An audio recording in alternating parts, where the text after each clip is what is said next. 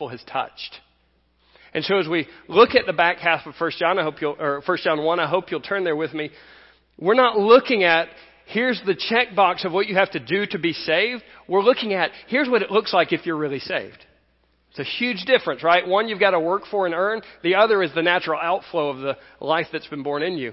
And so, just like my physical dad, I look very much like him, and it's very easy to tell the relationship. Our spiritual dad has born us into his family, and our resemblance should be very strong with him.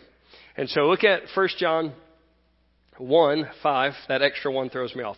1 John chapter 1, 5 through 10. This is the message that we have heard from him, and we proclaim to you. God is light, and in him is no darkness at all. If we say we have fellowship with him while we walk in darkness, we lie and we do not practice the truth. But if we walk in the light as he is in the light, we have fellowship with one another. And the blood of Jesus, his son, cleanses us from all sin. If we say we have no sin, we deceive ourselves, and the truth is not in us. If we confess our sins, he is faithful and just to forgive us of our sins and to cleanse us from all unrighteousness. If we say we have not sinned, we make him a liar, and his word is not in us. And so as we're looking at the book of 1 John, I don't want you to lose sight of verses 1 through 4. Because verses 1 through 4 nailed down for us some really essential things that the rest of the book builds on. God kind of does it that way. He tells us the really important stuff at the introduction that will form hooks to hinge the rest of the book on. And so in verses 1 through 4, there's these false teachers, and they're claiming, hey, Jesus, God and Jesus in the flesh are not the same thing. And so Jesus, the person, was not Jesus, God also. And so God and man were separate, and they were not the same. And so they would deny that Jesus was God made flesh. And along those lines, they would also have they would minimize this view of sin, and as we see in this passage. And so John is writing to combat that notion, but he's also writing in order to take the confusion and doubt that caused and bring it back into assurance that you can know, that you can know, that you can know that you have his eternal life. And so he's writing for these purposes, and he writes in verses 1 through 4, let me share my credentials with you. This Jesus I'm talking about, and that the false teachers are talking about, this is the Jesus that I looked at for 3 years. Would you check with them to see if they did? This Jesus that I'm talking about is the Jesus I heard teach for 3 years, every word that came out of his mouth. Would you check with them and see if they did too? And this Jesus that we're talking about is a Jesus I touched, we handled, this eternal word of life. We knew him, we handled him. Would you check with them and see if they did too? Because that's our credentials. And so we have handled the word of life. We've touched, we've seen, we've heard the word of life. And now we proclaim what we know. We proclaim what we have seen. But why do they proclaim it? Verse 3. We proclaim it that you may have fellowship with us, and our fellowship is with God the Father and with his son Jesus. We are declaring the message so that you're saved, fellowship, that you have a relationship with God and with his son Jesus. So I've seen this and I proclaim this so that you know him, that you're in relationship with him, and that's guaranteed. That's what we call the gospel. And if you are in relationship with him, it will lead to a fullness of joy, right? So that was verse 4. And so what he is doing, he's locking down in verse 4, you're saved. He's locking down in verse 4, you have a relationship with God. He's locking down in verse 4, you know God the Father through God the Son in his gospel. And then he's going to flow the book out from there. And he's going to test the reality of that relationship from there. And so what I want to make sure that you understand, and why I went through this lengthy introduction of it, what I want to make sure you understand when you hear these 5 verses is that this is not works-based righteousness. This is not if you work hard enough and walk in the light well enough, you and God are going to be okay, but if you don't, then you're in trouble. Okay, so John is not testing to see if you're good enough to walk in the light, good enough to be saved. He's instead saying you are saved, and since that's true, there's a way to know that and test that by the way your life looks. And so it is not our goodness that gives us life with Jesus. It's life with Jesus that gives us our goodness. And that goodness, that walking in the light, that confession lifestyle all flows from the finished work of Jesus on the cross. And so He's accepted, therefore those who are in Him are accepted. He is righteous, therefore those who are in Him is righteous. He is totally loved by the Father, therefore anybody that is in Him is totally loved by the Father. And it is because of what He did that we gain our acceptance and righteousness. And so do not let this become, oh, I have got to walk in the light better, and if I walk in the light better, God will love me more. No, God loves me perfectly in Jesus, and since He loves me perfectly in Jesus, it changes who I am. And when it changes who I am, this is what that change looks like. All right. So if we claim a relationship with God, our lives must resemble His nature. If we claim a relationship with God, our lives must resemble His nature. John is going to build his assurance around 3 pillars throughout the book. Pillar 1, do you have a growing, imperfect but growing righteousness in your life? Right? Is there more and more of His life in you? More and more as His life looks like you? Do you have a genuine love for other people, especially people you wouldn't love if it weren't for the gospel? And then do you have the inner witness of the Holy Spirit that says you're adopted and you're His? So if you have growing righteousness, if you have genuine love, and if you have the inner witness of the Holy Spirit, you're going to live with assurance. And those are the pillars he's going to build on throughout the book. So if we claim a relationship with God, our lives must resemble His nature. This passage is built around the conditions of fellowship, right? So there's the claim, we want you to have fellowship through the gospel with God and with the Father and with the Son. And so the claim is, I have fellowship. I've got that. And John says, well, here's how we're going to test and prove out and make sure what you're saying is true is really true. All right? And so he's going to do that for us. So we're making the claim of eternal life, right? And then we're going to test whether that's true. Because here's the thing that is undeniable. And it's a thing I think that maybe people that stand where I stand lie about sometimes. Well, no, they shouldn't. Lying's not nice. That's not nice to call people a liar. This is the thing we miss sometimes when we stand up here and talk to people like you guys. If you meet Jesus, it must change your life. If you meet Jesus in a saving way, it is impossible to stay the same. Think about it. He has transferred you from the domain of darkness, death, separation, no God, godlessness. And He has put His Holy Spirit in you as a temple, and He's made you alive, and He's brought you into the kingdom of His Son of His love. How can that happen and nothing change in your life? Can you see the impossibility of that?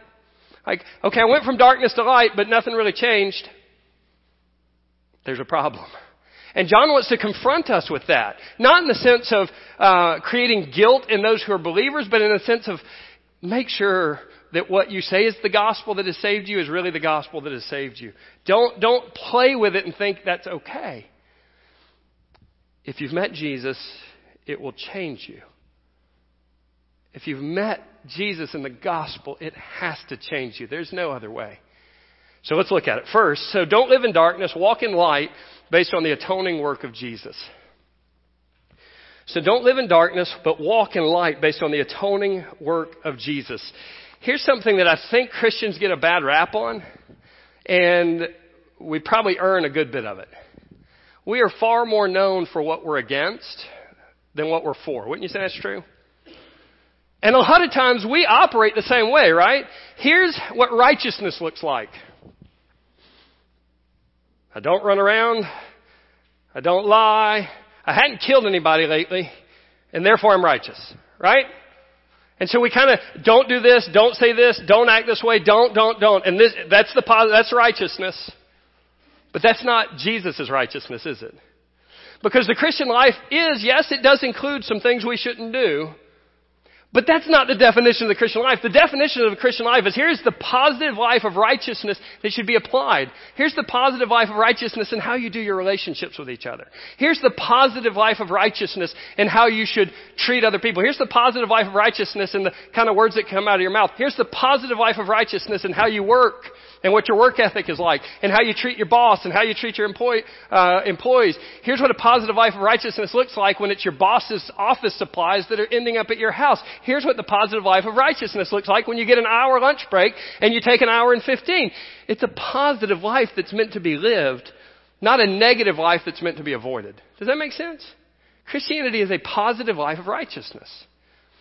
And if we will go about spreading the aroma of the gospel through a positive life of righteousness, then our gospel will have more effect on the people around us than just, no, don't do that and you shouldn't say that. And if you'll just clean yourself up a little bit, you can meet the Jesus I know.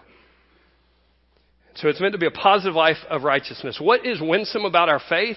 And this is another thing I think we get wrong. What is winsome about our faith that people want is not for us to agree with everything they say. They may want that on the surface. It's not being relevant and cool and, hey, if we can just, wear the clothes you wear and entertain the way you entertain, and if we will just compromise so that we can just not talk about the bad stuff that we disagree on, but we'll just really focus on those few things we do, that is not what the world needs. That is not what God has used to change the world throughout all the generations since the gospel. What He has used is that there are people who believe a gospel they will declare and live a gospel that they say they believe. And so the world gets changed when we start living a positive, righteous gospel. The kind of gospel that loves people, the kind of gospel that serves people, the kind of gospel that whether they like it or not, breathes life across the breath of their life. And when you're around somebody like that, there's something about them that causes things around them to flourish.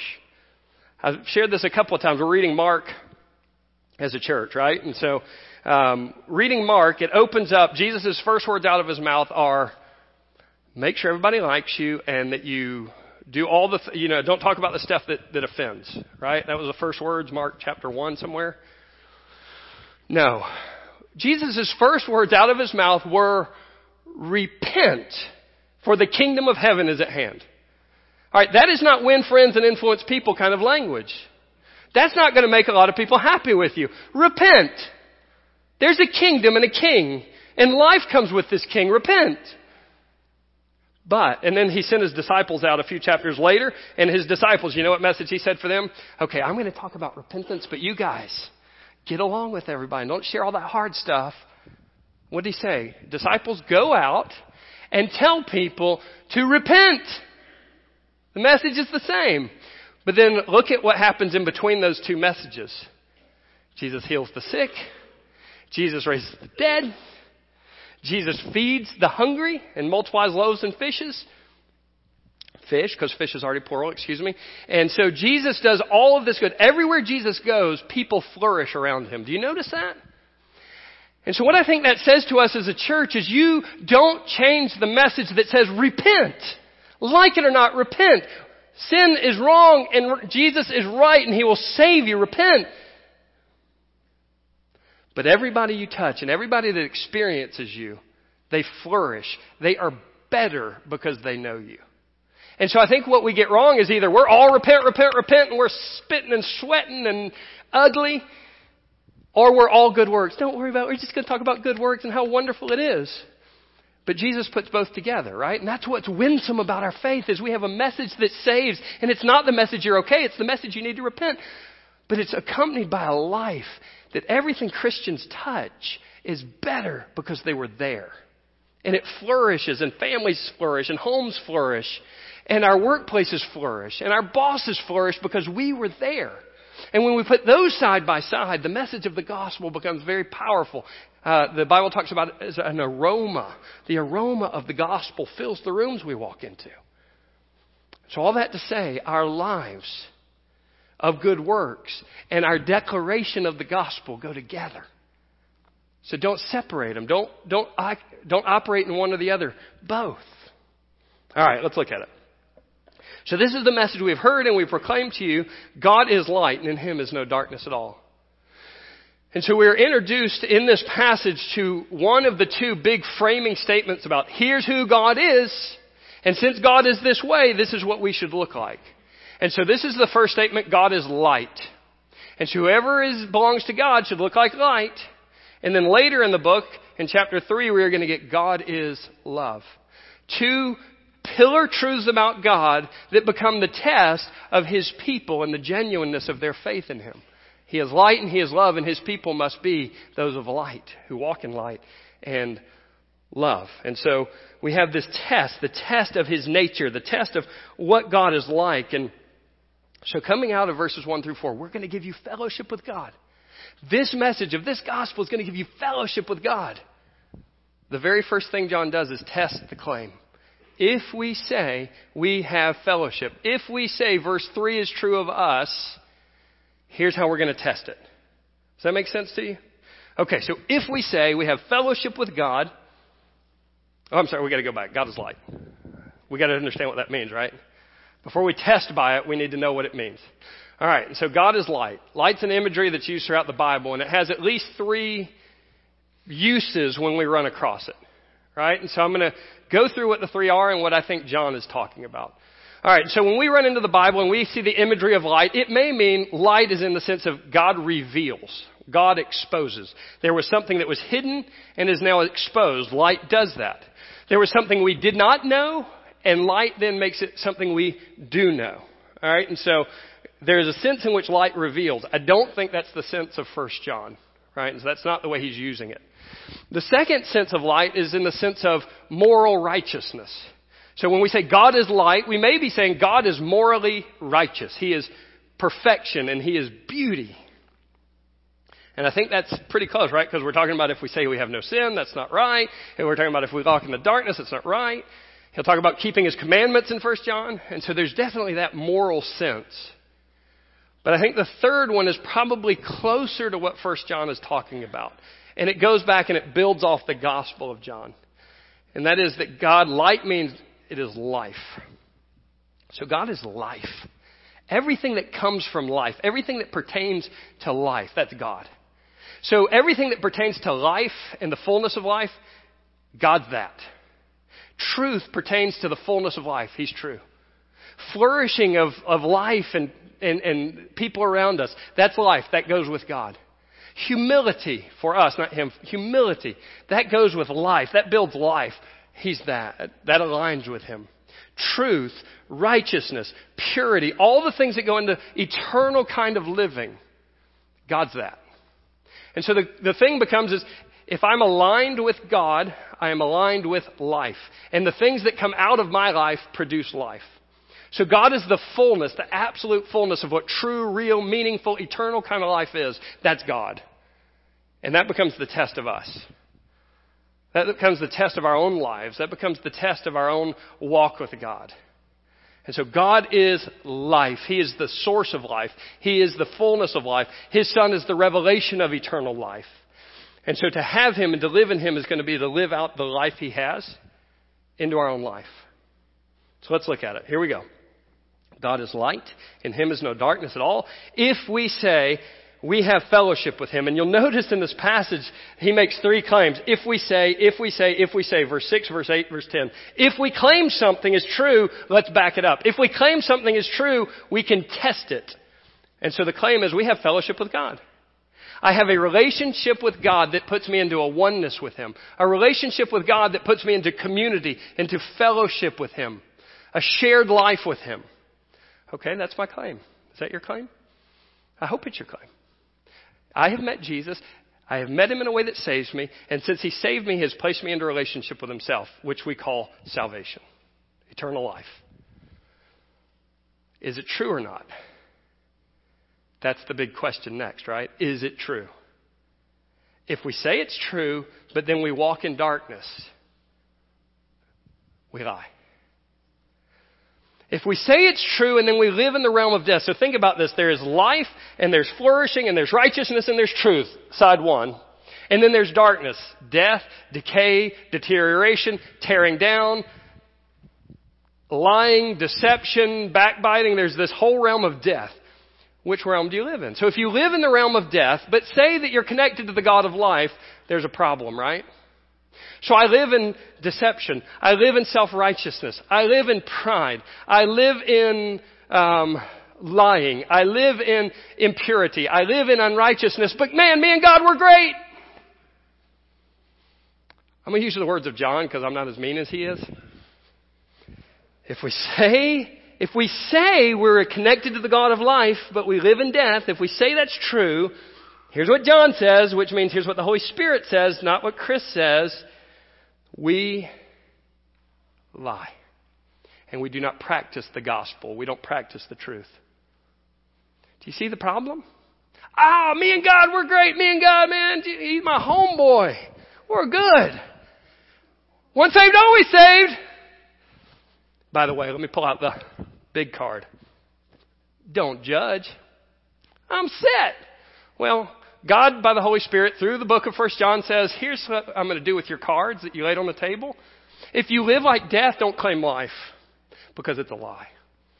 And what he tells us is that just because somebody claims salvation does not mean they have salvation. That might be news to some of us. Just because somebody says they believed and says they've prayed, it does not necessarily make it true that they are believers in the converted, saved sense. Do you see that in the text? We're claiming life. We're claiming salvation. We're living in death. It's simply not true. It's not true. And John's telling you that because he's nice enough to tell you that. Because it is so much better to have your world rocked and say, Jesus, I need to wrestle with you on a deeper level. And to have your world rocked and say, Jesus, I've got to know that I know. And to have your world rocked and say, I really know it now. Than for you to bob along thinking everything's fine and once saved, always saved and everything's great. And then you stand before the judgment seat of Christ without Christ. What could be more tragic than that moment? Why didn't you tell me? I did. And so the question is not, I want to try to convince you you're lost and I want you to feel bad. I want you to wrestle with Jesus until you know, because when you know Jesus, like you know Jesus and it's rock solid certain, it will change the way you live and the confidence you live in your identity in the gospel. And so I hope it makes you a little uncomfortable. John's meant to make us uncomfortable. But it's meant to make us uncomfortable in a way that drives us deeper into Jesus and not away from Jesus.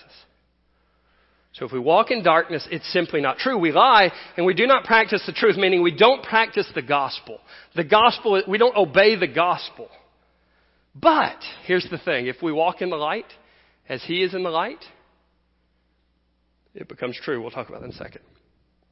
So if I live like life and I claim to know the God of life and the two match up, it's true. Now let me go ahead and give you a preview of coming attractions. That does not mean I walk in light, therefore I'm sinless. I walk in light, therefore I'm perfect. Right? Because the very next verse is going to say, if you claim you have not sinned, that's lying too. And so don't think when I say I walk in the light, I'm saying I'm perfect, I've got it all together. Let me pretend for all you people how good I'm doing, because I have to walk in the light. Walking in the light and sinlessness are not the same thing. Walking in the life includes humility and confession and repentance and spreading life and doing good and serving. It involves all the flourishing that we can bring into the people's lives around us. So walk in the light, and if we do walk in the light, meaning what we say and what we do line up. We say we believe, we say we have life, we live life. When that lines up, look what's true of us. Not because we're good enough, not because we've worked our righteousness out. What's true of us because of the gospel. We have fellowship. I proclaim a message of the gospel, so you have fellowship. You're claiming to have fellowship. You're living like you have fellowship. Guess what? You have fellowship. You can know. You can know that you have eternal life. You can live with rock solid eternal assurance that your salvation is real and it will never go away. By the way, because once saved, always saved is true, it's just not complete. Once you are truly saved, once you're truly converted, once you're truly born again, you are always, always, always saved and born again.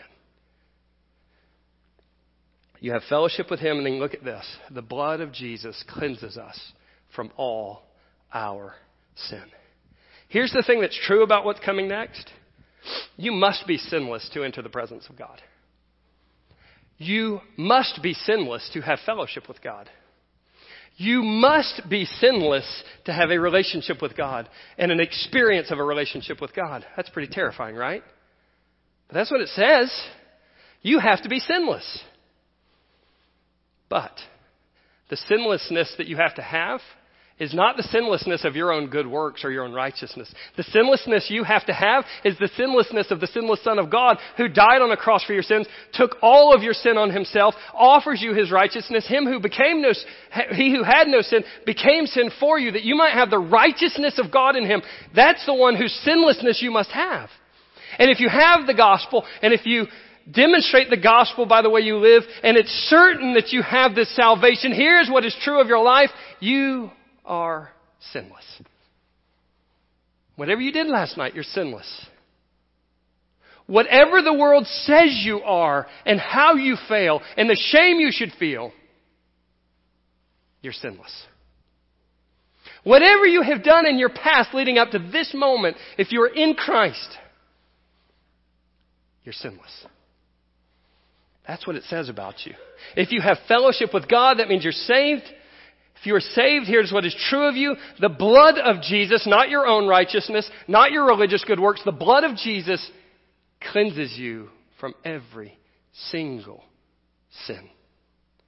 And you are righteous today. And you are called a saint today. And you are holy today. And you are accepted today.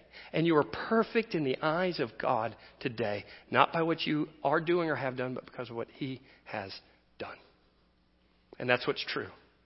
And that is what is true no matter what your heart says. Because even if our heart condemns us, He's greater than our heart. That is true no matter what the people around you say. Because what He says, let Him be true and every other person be a liar. The blood of Jesus has cleansed you from every single sin. And so we are in standing sinless, and then we are also empowered by the Holy Spirit to then begin to live a life that very imperfectly looks that way. We call this progressive sanctification, just in case you need to know the big words that attach to this. Progressive means it's a process, and guess when you're going to get there? When He comes back or you die. So it's a progress throughout all of life that you never get to quit, and sanctification means becomes more like Jesus. And so you're in a process of time to become more like Jesus, and that will be perfected, 1 John 3, when you see Him. And then the process is over. And then eternity begins.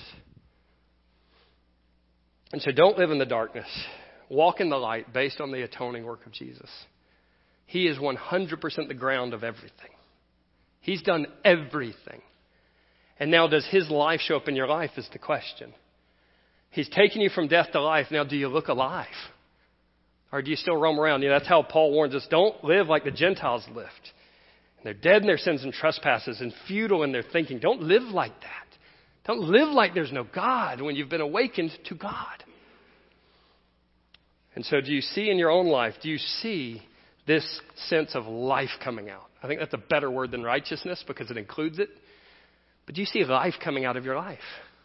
Or do you see corruption and decay and death coming out of your life?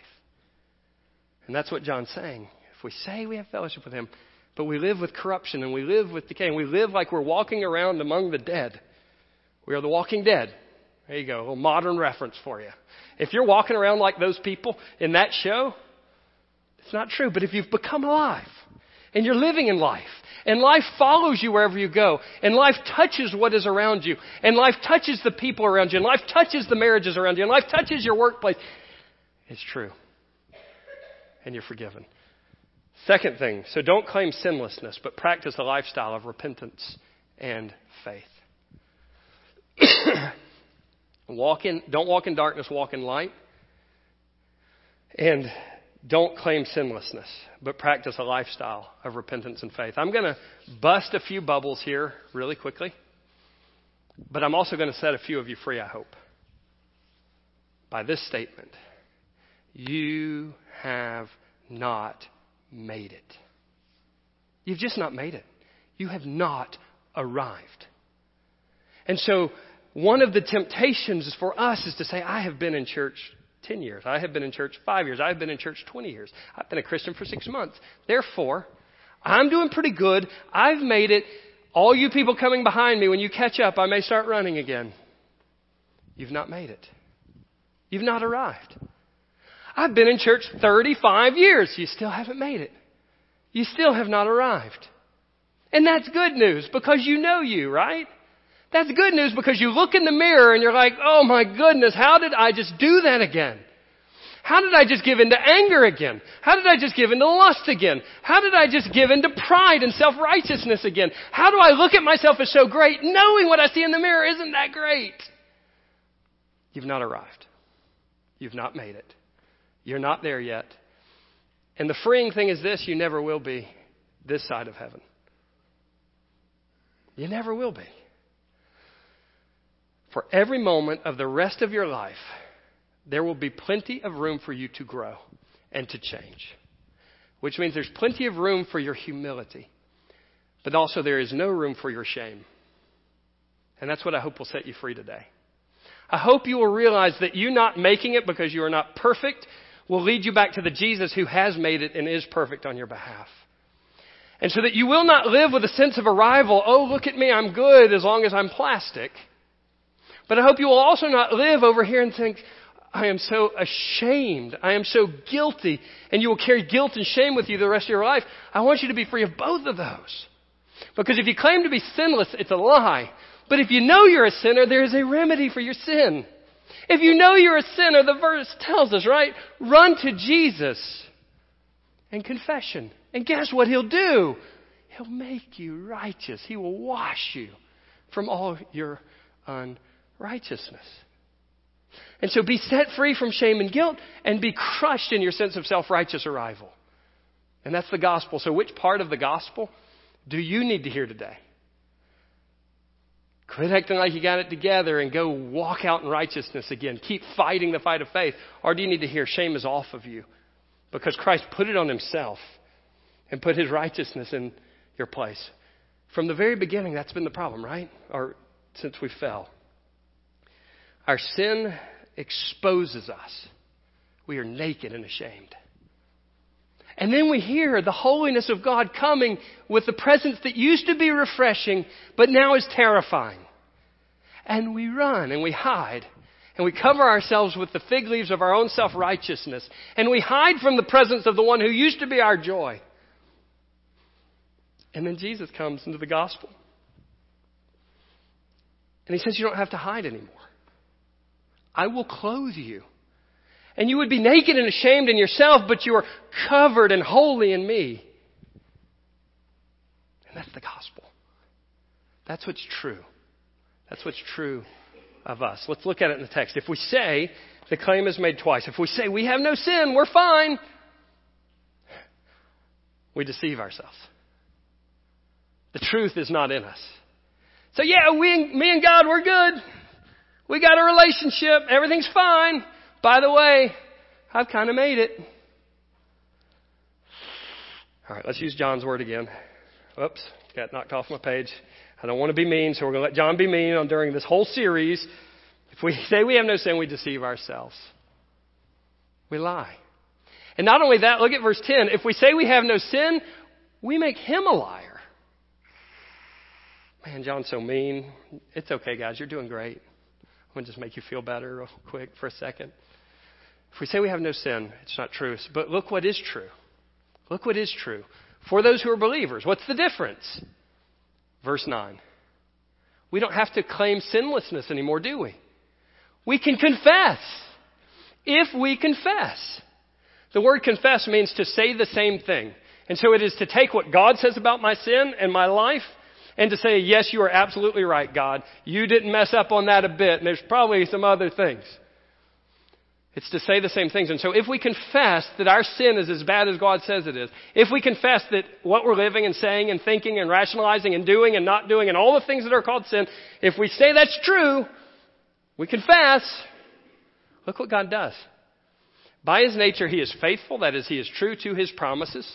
And He is just. He maintains His own righteousness while pardoning guilty people.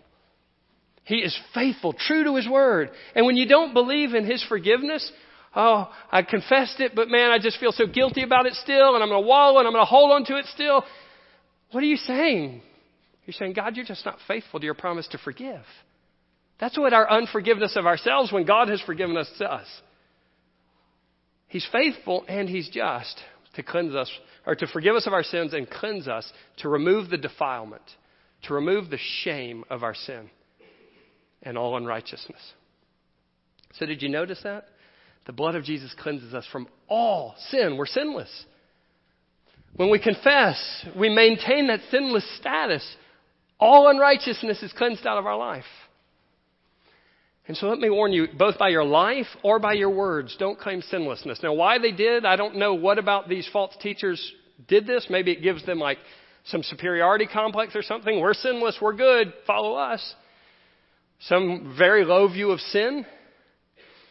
But your freedom from guilt and shame is not from being sinless or claiming sinless. Your freedom is from an entire lifestyle of confession and forgiveness. Did you know the gospel allows you to go sit down in front of your wife and say, honey, when I got angry at you, that was sin. And that sin harmed our relationship, and that sin harmed my relationship to God. And I want to ask you to forgive me. That's what the gospel allows you to do. You know what the gospel allows you to do? It allows you to go sit down in front of your kids and look them in the eye and say, when I yelled at you, when I disciplined you in anger, I sinned against you. And I want to ask you to forgive me because it offended you, but it offended God.